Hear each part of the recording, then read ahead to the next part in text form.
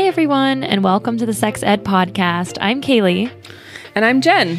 This week, we are talking to Kate Isaacs about porn. She runs the Not Your Porn campaign in the UK and is also the host of the Let's Talk About Porn Baby podcast. We're going to discuss everything in this porn utopia, from porn as sex education to revenge porn laws and ethical porn consumption. Just as a heads up, this show is not for kids. Additionally, this week, we do have a trigger warning on this episode around sexual assault. Feel free to turn this episode off and meet us here next week instead. Otherwise, I definitely learned a lot about porn in this episode, and we hope you do too. Enjoy!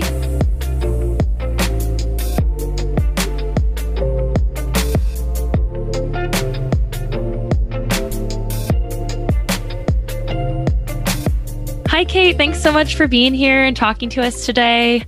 I guess let's get started. Can you share your pronouns and sexuality? Of course. My pronouns are she, her, and my sexuality is straight most of the time.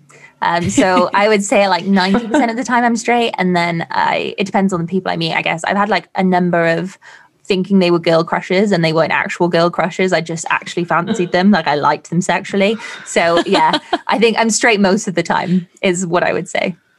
I love it. Nice. We love it. Cool. So today we're going to talk a little bit with you about like your personal experience with sex ed, but I think we're going to have a little bit of a focus on porn because of your work in the Not Your Porn campaign and your podcast. Let's talk about Porn baby. I got it. Yeah.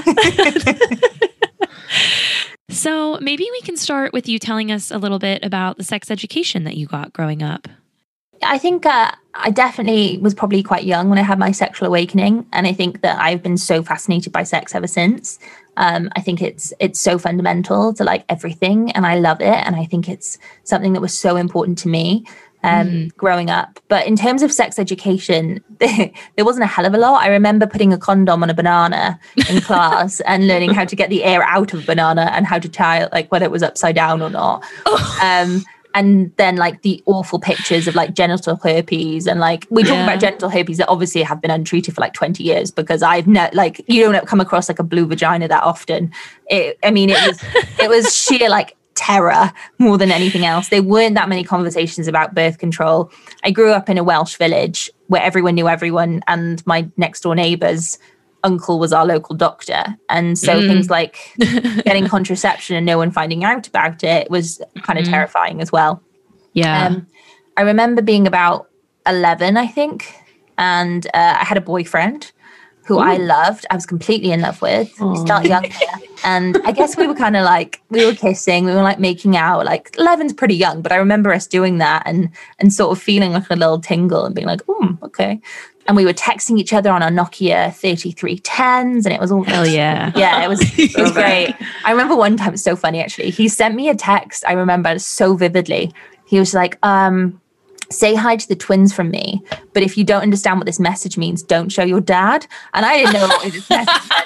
And I'm going through, I'm like, the twins, who are the twins? I was so flat-chested. Girls, I didn't go through... I was like, okay. But I remember that anyway. So next thing I know, my mum's ushering me into our local shop and whispering to the book clerk. And we go to the back of the store, and I don't really know what's going on. I'm like, Mum, what did you just buy? And she's like, shh, it's fine. And we go home, and she gives me this book, which is like a sex ed, what's going on with my body book, and tells me to go upstairs and read it. And so I text my boyfriend at the time, and I'm like, hey, this thing had just happened. And my mum's giving me a book, and he was like, oh my God, me too. I was like, have our mums been colluding? So we then spent like 4 hours on the phone going through this book. It was the same book? Your mom's got you the same book? Yeah, it was the same book. But that was pretty much the thing of my sexual education. And I'd say, like, I honestly think the majority of my sex education, I kind of just learned from experiencing sex. Right. So many of the people we interviewed in our first season of this podcast learned about sex through porn. And it sounds like that was like not at all something that you really experienced. Like, how come? You just weren't curious? I was scared that I would be found out for accessing porn. You know, we're talking about a time where we had a family computer. Right. That was in like an actual space. And like, I didn't have a phone, like a smartphone that I could look it up on. And it just I think I was just scared to access it. And I think I wasn't ready to see adults doing it. Like I was curious about me and my boyfriends at that age, but the thought of like adults having sex at that time, or even at 16, the thought of like a 30-year-old having sex, like I didn't want to see that. Like that was scary. Like that's a scary penis. Like we don't want to see this in action. But like a guy that's my age at like 16, 17, it's not as intimidating, you know? And I guess I assume that I remember the first time I did watch porn, my boyfriend at the time was like, do you want to watch it? And I was like, okay. Fine. And it was these two blonde girls.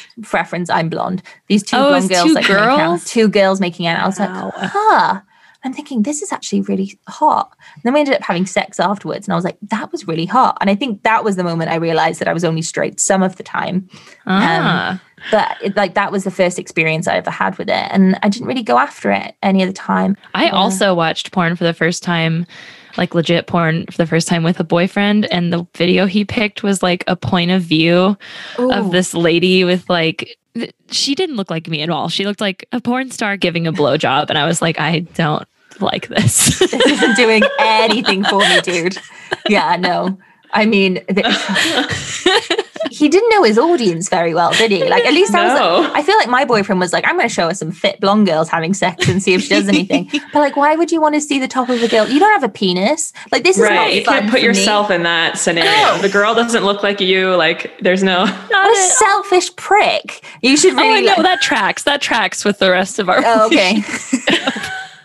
Yeah, no, we're not here for that. We're not here for a point of view if you can't put yourself in the view.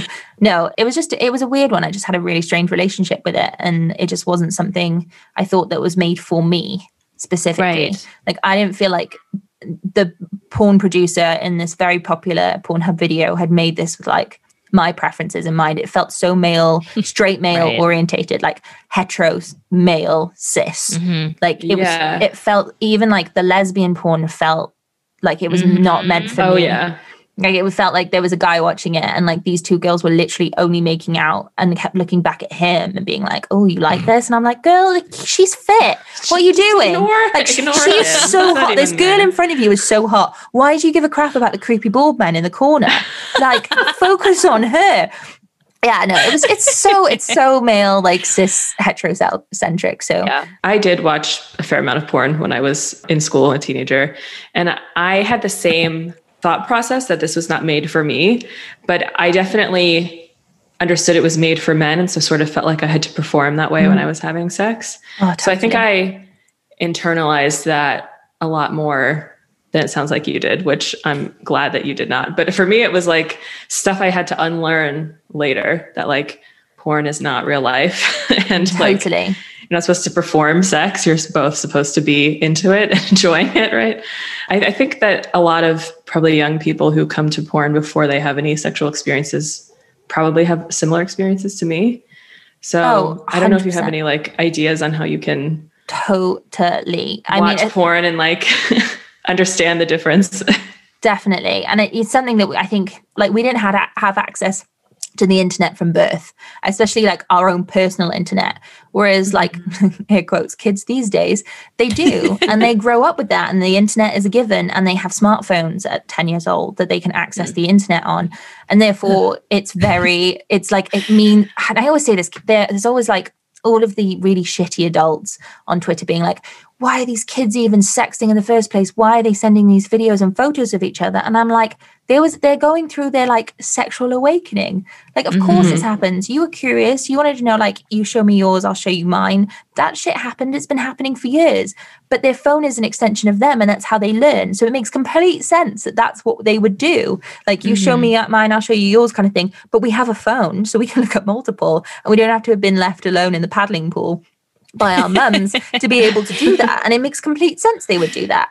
But then the problem is, I think we've got this issue now where sexual education is getting better, but it's still so far from good enough. Yeah. And I think it must be the case in the US as well, especially maybe if you are like more anti-sex before marriage kind of thing, and you don't want to have those conversations, or you live in the UK and we just don't have those conversations anyway. That like, of course, if you don't have sufficient sexual education, these kids are going to go to porn because they know what Pornhub is at age 10. Someone's told them what Pornhub is. They can go on Pornhub. There's no age verification process. They can just be like, yes, I am 18. Tick. They've learned how to do that since they were about 2 years old. They know how to get like bypass that. And their first experiences of sex is porn. And it's just, as you know, like it's so performative. And I was speaking to an incredible woman, sex worker called Alexa Weiss, and we were having a conversation about porn and sex ed and what we can do and how we kind of make sure that kids know that this is a performance rather than actual sex. Yeah. She's like, we know when we go and watch Star Wars, we know it isn't real. Like you go to the movie theater and you watch something like Star Wars, you know that's a film. You know that's like made for entertainment. You don't know that about porn. Like we're showing like people on the moon or on like different planets and things. And like we're not saying that that is what the real world is like. But when we go and watch porn, you think that that's what sex is like. And she was like, I feel like there needs to be some warnings. And a lot of that is to do with the fact that even though we're getting better at talking about sex, we do not talk about porn. Porn is still so shameful. Masturbation is still shameful. You know, if we're starting to talk about sex more and pleasure and consent, and we're trying to integrate those kind of themes into that conversation, but we're still not talking about porn.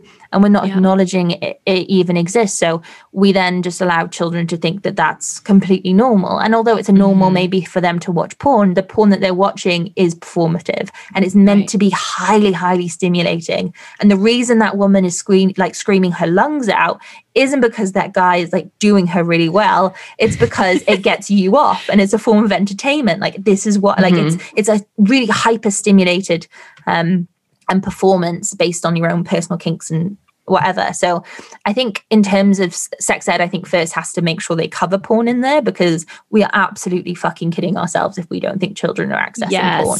Like talk about porn, tell them what it is, tell them it's a form of like entertainment, tell them it can be normal, teach them where to go. If you know that like there is illegal content on Pornhub, which we know very well, don't tell them not to go on Pornhub.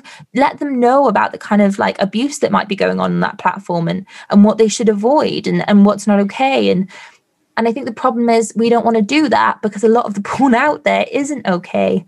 There's not that many mainstream porn websites which are good enough, I don't think, as a good depictions of porn or like sexuality as art. And there's not many free places either. So I think it's twofold. I think we need to really like sort out the industry. We need to ensure that people are paid for their work, because sex workers a lot of the time aren't and don't have the kind of same security that a lot of us do in different industries. And I think we need to talk to our kids about porn and let them know that like this isn't normal and this isn't okay and this is okay and this is a kink. But that doesn't mean, you know, like you doesn't mean you can hit someone during sex just because that woman was hit during sex. Like the consent is a thing in porn. And I think it's just, again, having those conversations about consent and it being a linear thing. Like it's something that is continuous. It's like just because a girl decided to send you a naked picture of herself does not mean she consented to it being shared with your friends.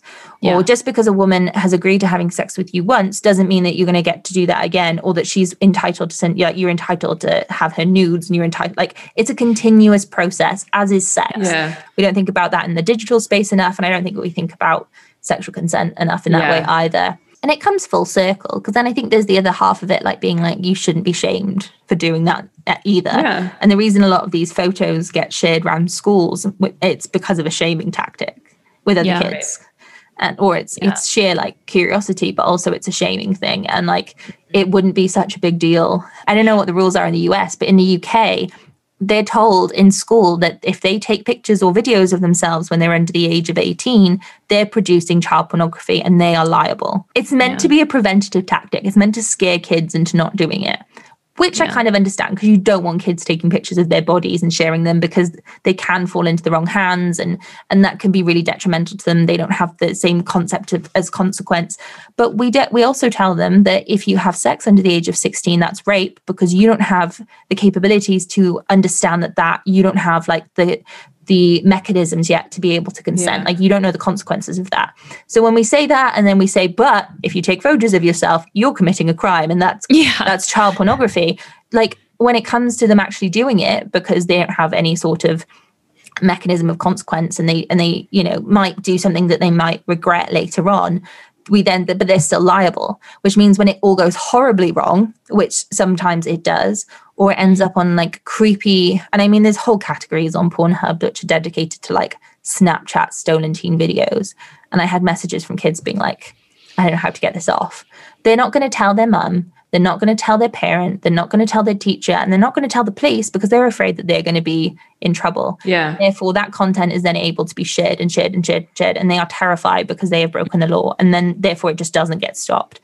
Right. And it's just, we have this really skewed like perception of porn, I think, and it being so separate to sex, that we don't apply the same kind of learnings that we have to sex to porn. And I just think that's so detrimental. Yeah, totally. I'm curious to touch on something that you mentioned earlier, which is like talking to your kids about porn. And if we look at that through the lens of like, obviously like free sites are not good, and we need to be paying sex workers, that, I don't know, that kind of leads to an interesting conclusion of like, if you know your kids are going to watch porn, you don't want them to watch stuff from the free sites because it's maybe bad or stolen or whatever kind of fucked up. Should you tell your kids that they should pay for porn at a certain age? Like how, I don't know. It's just kind of an interesting idea. Haley, it's so hard. I'll caveat this with, I am not a parent. Yeah. And I can imagine if I was a parent and this was a conversation I needed to have, as much as I am talking about porn openly, I don't know if I would be able to tell my 15-year-old son or daughter that they could go to this website to access porn.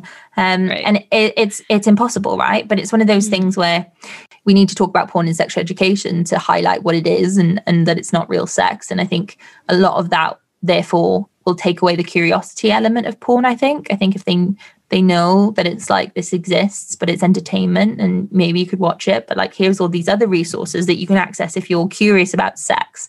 Maybe that's kind of the thing. Like, these are the resources you can access if you're curious about sex. If you do go to these porn websites, just to be aware, like, there are kind of like difficult things to watch on there that you might not want to watch yet.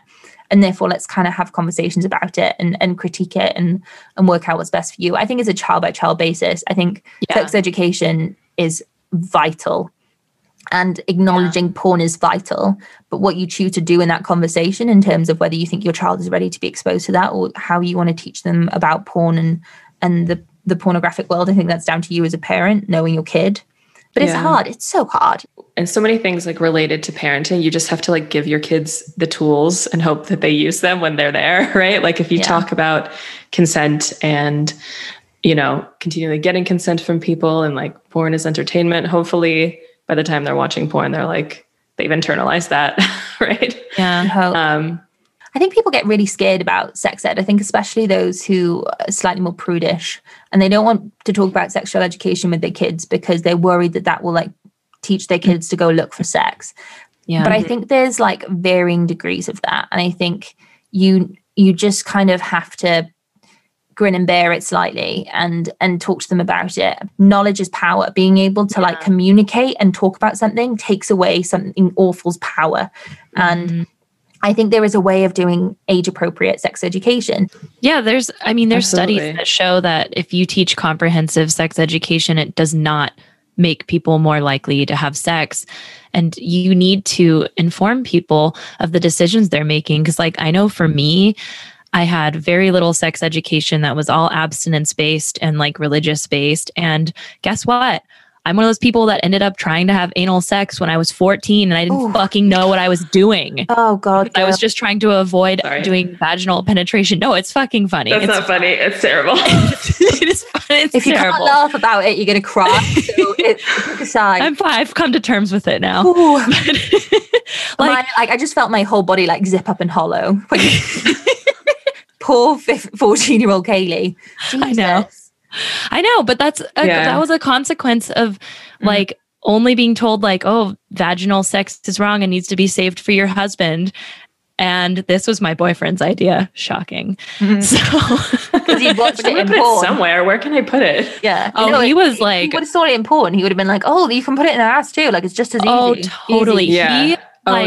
had a porn problem. Like, and I remember his parents caught him, or like they found his internet history, and we got in this huge fight because he was just mad that he got caught and in trouble. Was he like, it's because you won't have sex with me that I have to watch porn that I got caught? Probably. Yeah. Just to make this even more nuanced in a short episode, there's obviously the issue of porn addiction, which is a very real thing. But again, it's the same thing. Like, I love a drink. Arguably at the moment, I'm probably verging on alcoholism because we're in the third national lockdown. But like, it's, there are restrictions around alcohol. There is information around alcoholism. There are restrictions around gambling and information about gambling. Like, we acknowledge that these different addictions exist. And just because, Bob down the road's addicted to gambling doesn't mean that I can't enjoy gambling because I'm not addicted, vice versa. Like, we have especially with alcohol in the UK, we're like, everyone drinks from the age of like 5. If you get an alcohol problem, then we'll deal with that later. But like, you drinking's completely normal.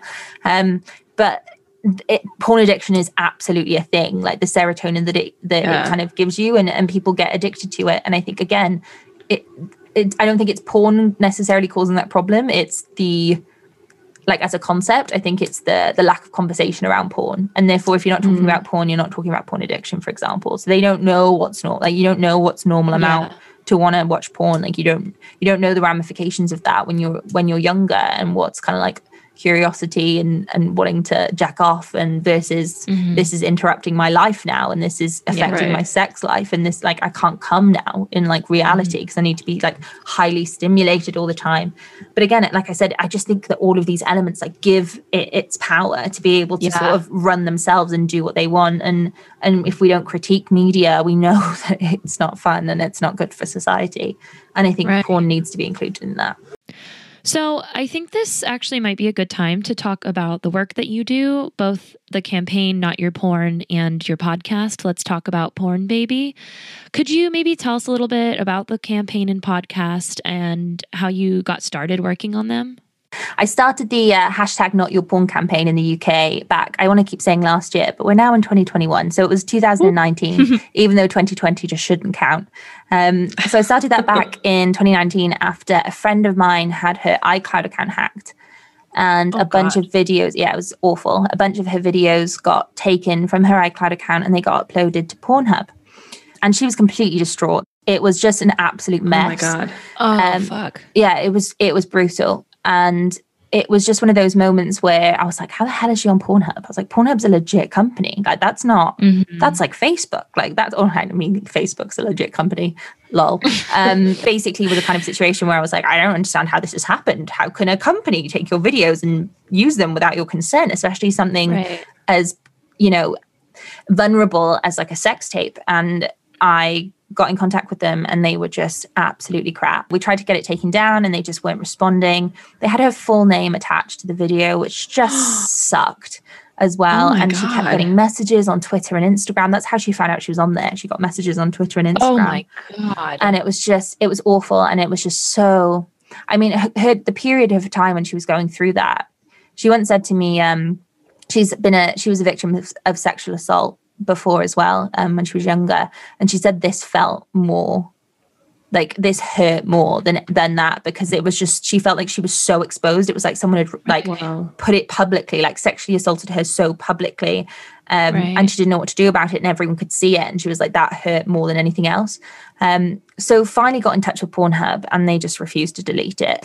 So then I got really pissed off because I just didn't understand how this was happening. Like, Pornhub's owned by a company called MindGeek, who own around 80% of the commercialized porn industry globally, like all of the tube sites. Damn. And they have an office in the UK. So I was like, okay, let's sort this out. So I wrote to my MP, which is like our political representative.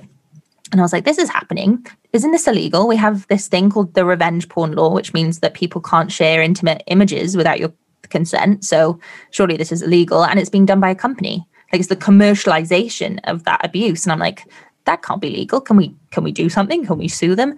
And then the Minister of Justice came back to me in London and said that the revenge porn law only applies to individuals, not to commercialized companies. So what? Wild, right? Just this, I mean, the original revenge porn laws that we have in this country are super outdated. They were written in 2013, and you can imagine how much the internet has moved on since then. Right. Me over here just wishing we had any revenge porn laws. I know, I'm sorry. In the United States. So just sort of couldn't understand why there was that massive loophole in the law. And then the more I started talking about it on Twitter and realized that all of these women started coming forward and they were like, yeah, this has happened to me. I'm on Pornhub and I can't get myself off of it. And I'm like, what the fuck? Like, this is a thing? Like, I thought this was a weird fluke that had happened to my friend. And I was like, this sucks for you. Like, I'm so sorry. But it turned out there were entire categories like dedicated to this. So just did some digging and just realized that it was just, there were no checks. There's no consent process. There's no there's not even a little tick box to say like, are all of the people in this video like consenting to be on this website?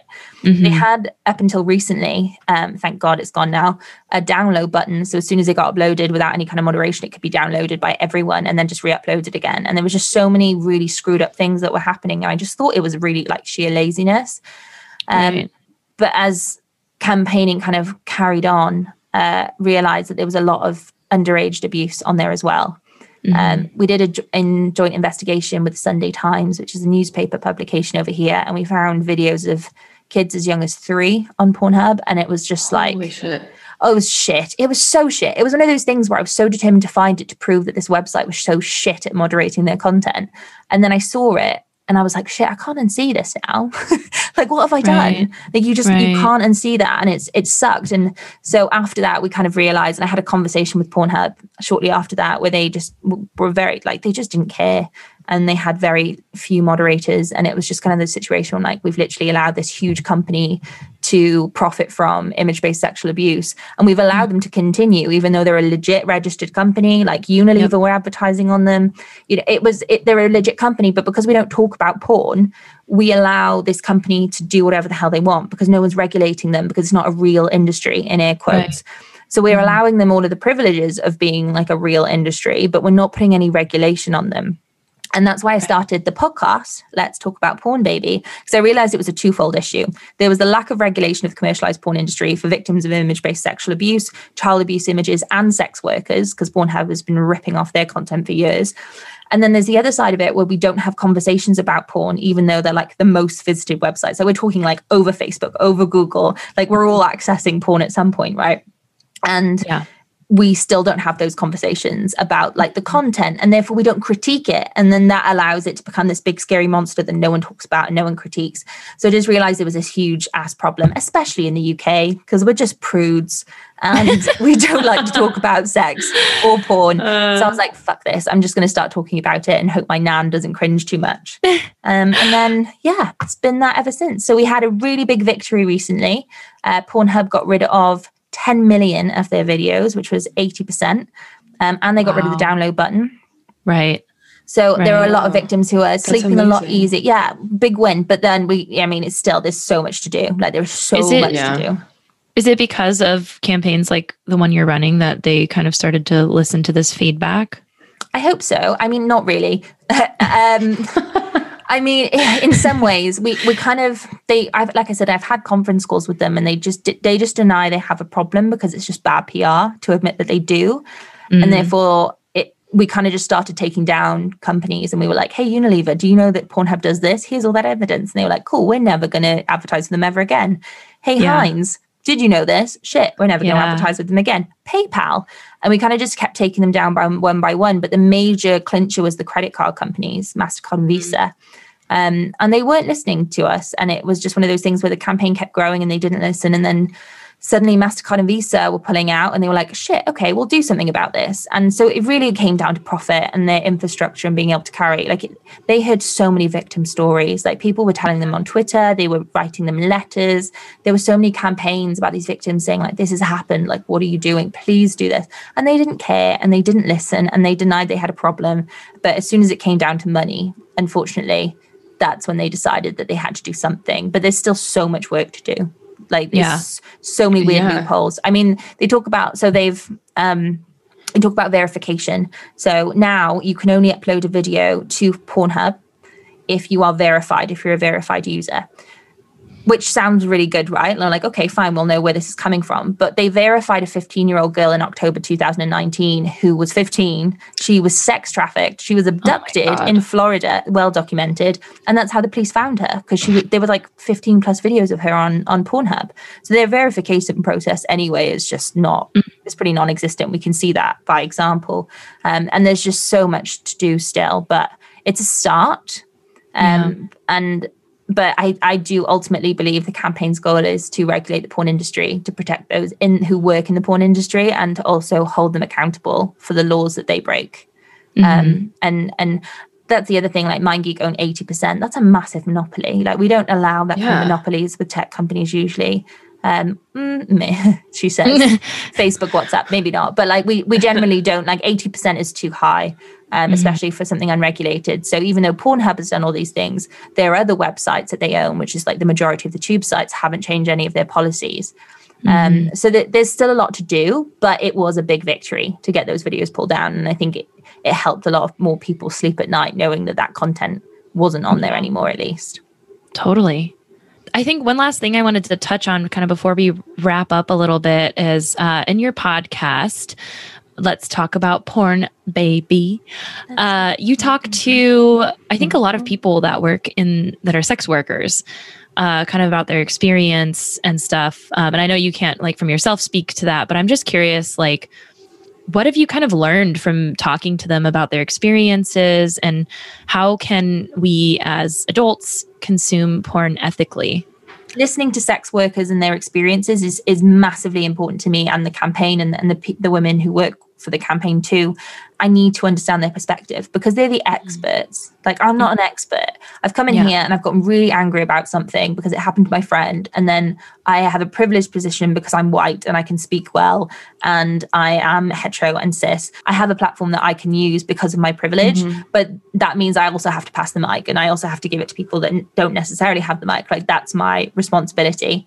So listening to them is so, so important. And I think they have so much insight that I will never be able to get. I think for a lot of them, it's been difficult in the sense that Pornhub also provides them with such a lot, like an income, because it is the world's biggest porn website. But they know more than anyone and have known for years that Pornhub isn't the right model for the porn industry. It's just they haven't really had that much choice in it. And I'm not speaking for all sex workers here, just the ones that get involved in the campaign. But I mean, Pornhub was built literally because a guy was sat at a computer and was like, I want to access all of this different porn that I can access now on the internet in the early noughties, but you had to pay for it. So all of these people basically came together and shared all of their passwords. So if John paid for this website, then Bob would pay for this site, when Cindy will pay for that site. So they just shared their passwords. They had access to all of this porn, and it was like the best thing ever. And he thought, oh, you know what? I could literally just steal all these videos, putting it up on another website, put some advertising on it, and make money. And that's literally how Pornhub was born. And it was born off stolen sex worker content. And now we've gotten to a point now where there's such a monopoly in that area that sex workers have a choice. You can choose to work with Pornhub, or you can choose not to work with Pornhub, but you're going to end up on Pornhub. So you can either take a cut, which is going to be significantly smaller than you would have gotten if it was independent or through a paid for website, and be on it, or you can be on it and not make any money whatsoever. So it's a super exploitative model, which kind of forces a lot of models to work with them, but they're also terrified to speak out against them as well in so many different instances, because it can be like their biggest supplier almost. Yeah. So it's one of those things, they know it's wrong, they know it's fucked. There's lots of different elements of play, but they also want to make a living. And it's been a real issue with the campaign in the sense that it's fighting for sex workers' rights and for their content to have the same weight as like any other kind of content in terms of copyright and takedown notices, but hurting Pornhub also in a way directly affects porn workers.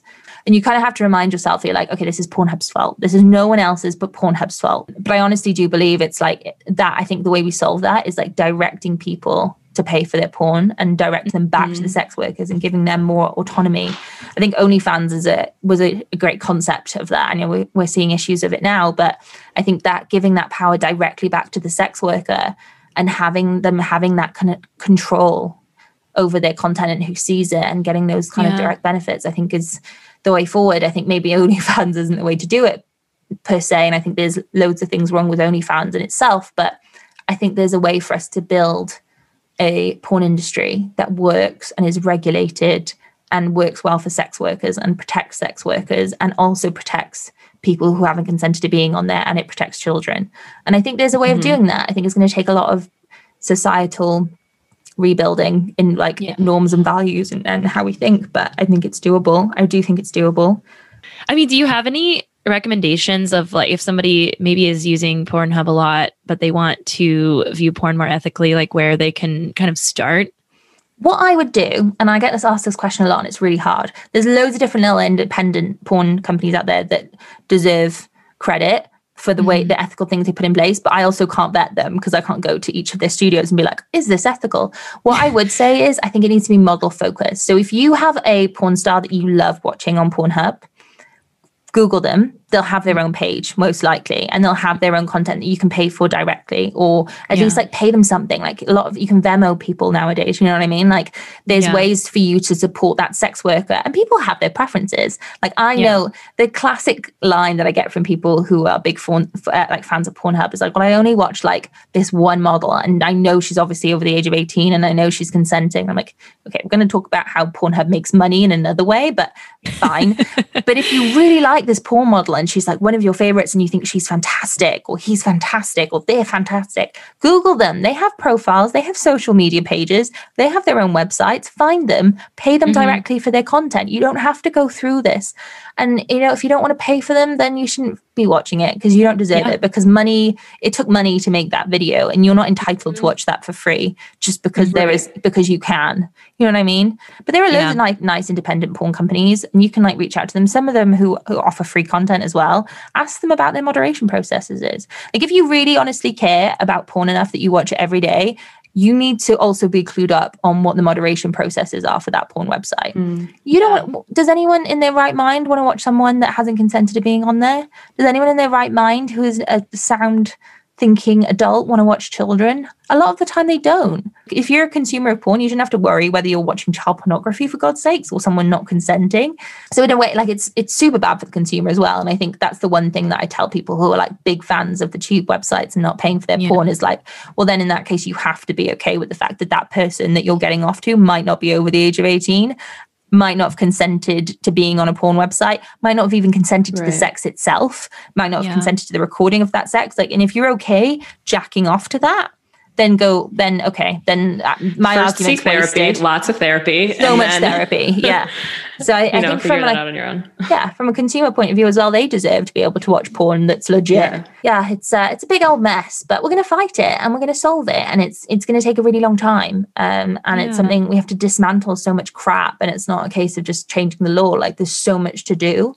But I am super confident as long as we keep having these conversations about it and we keep fighting and giving sex workers the platform to have these conversations, I think we're going to be okay. And I think we can change it for the better. I really, really do. We're going to keep going. The campaign's growing, like getting massive momentum. Everyone who supports and shares the content and the podcast, like just helps in contributing to that awareness and pushing funds to the right people in the sex industry and questioning their local laws and legislation. And every time we talk about porn, I do honestly believe that we take power away from like the twats at MindGeek.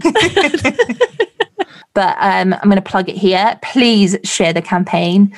We have like some really sick local artists as well who do content on our Instagram page, which is at NotYourPXRN, because Instagram.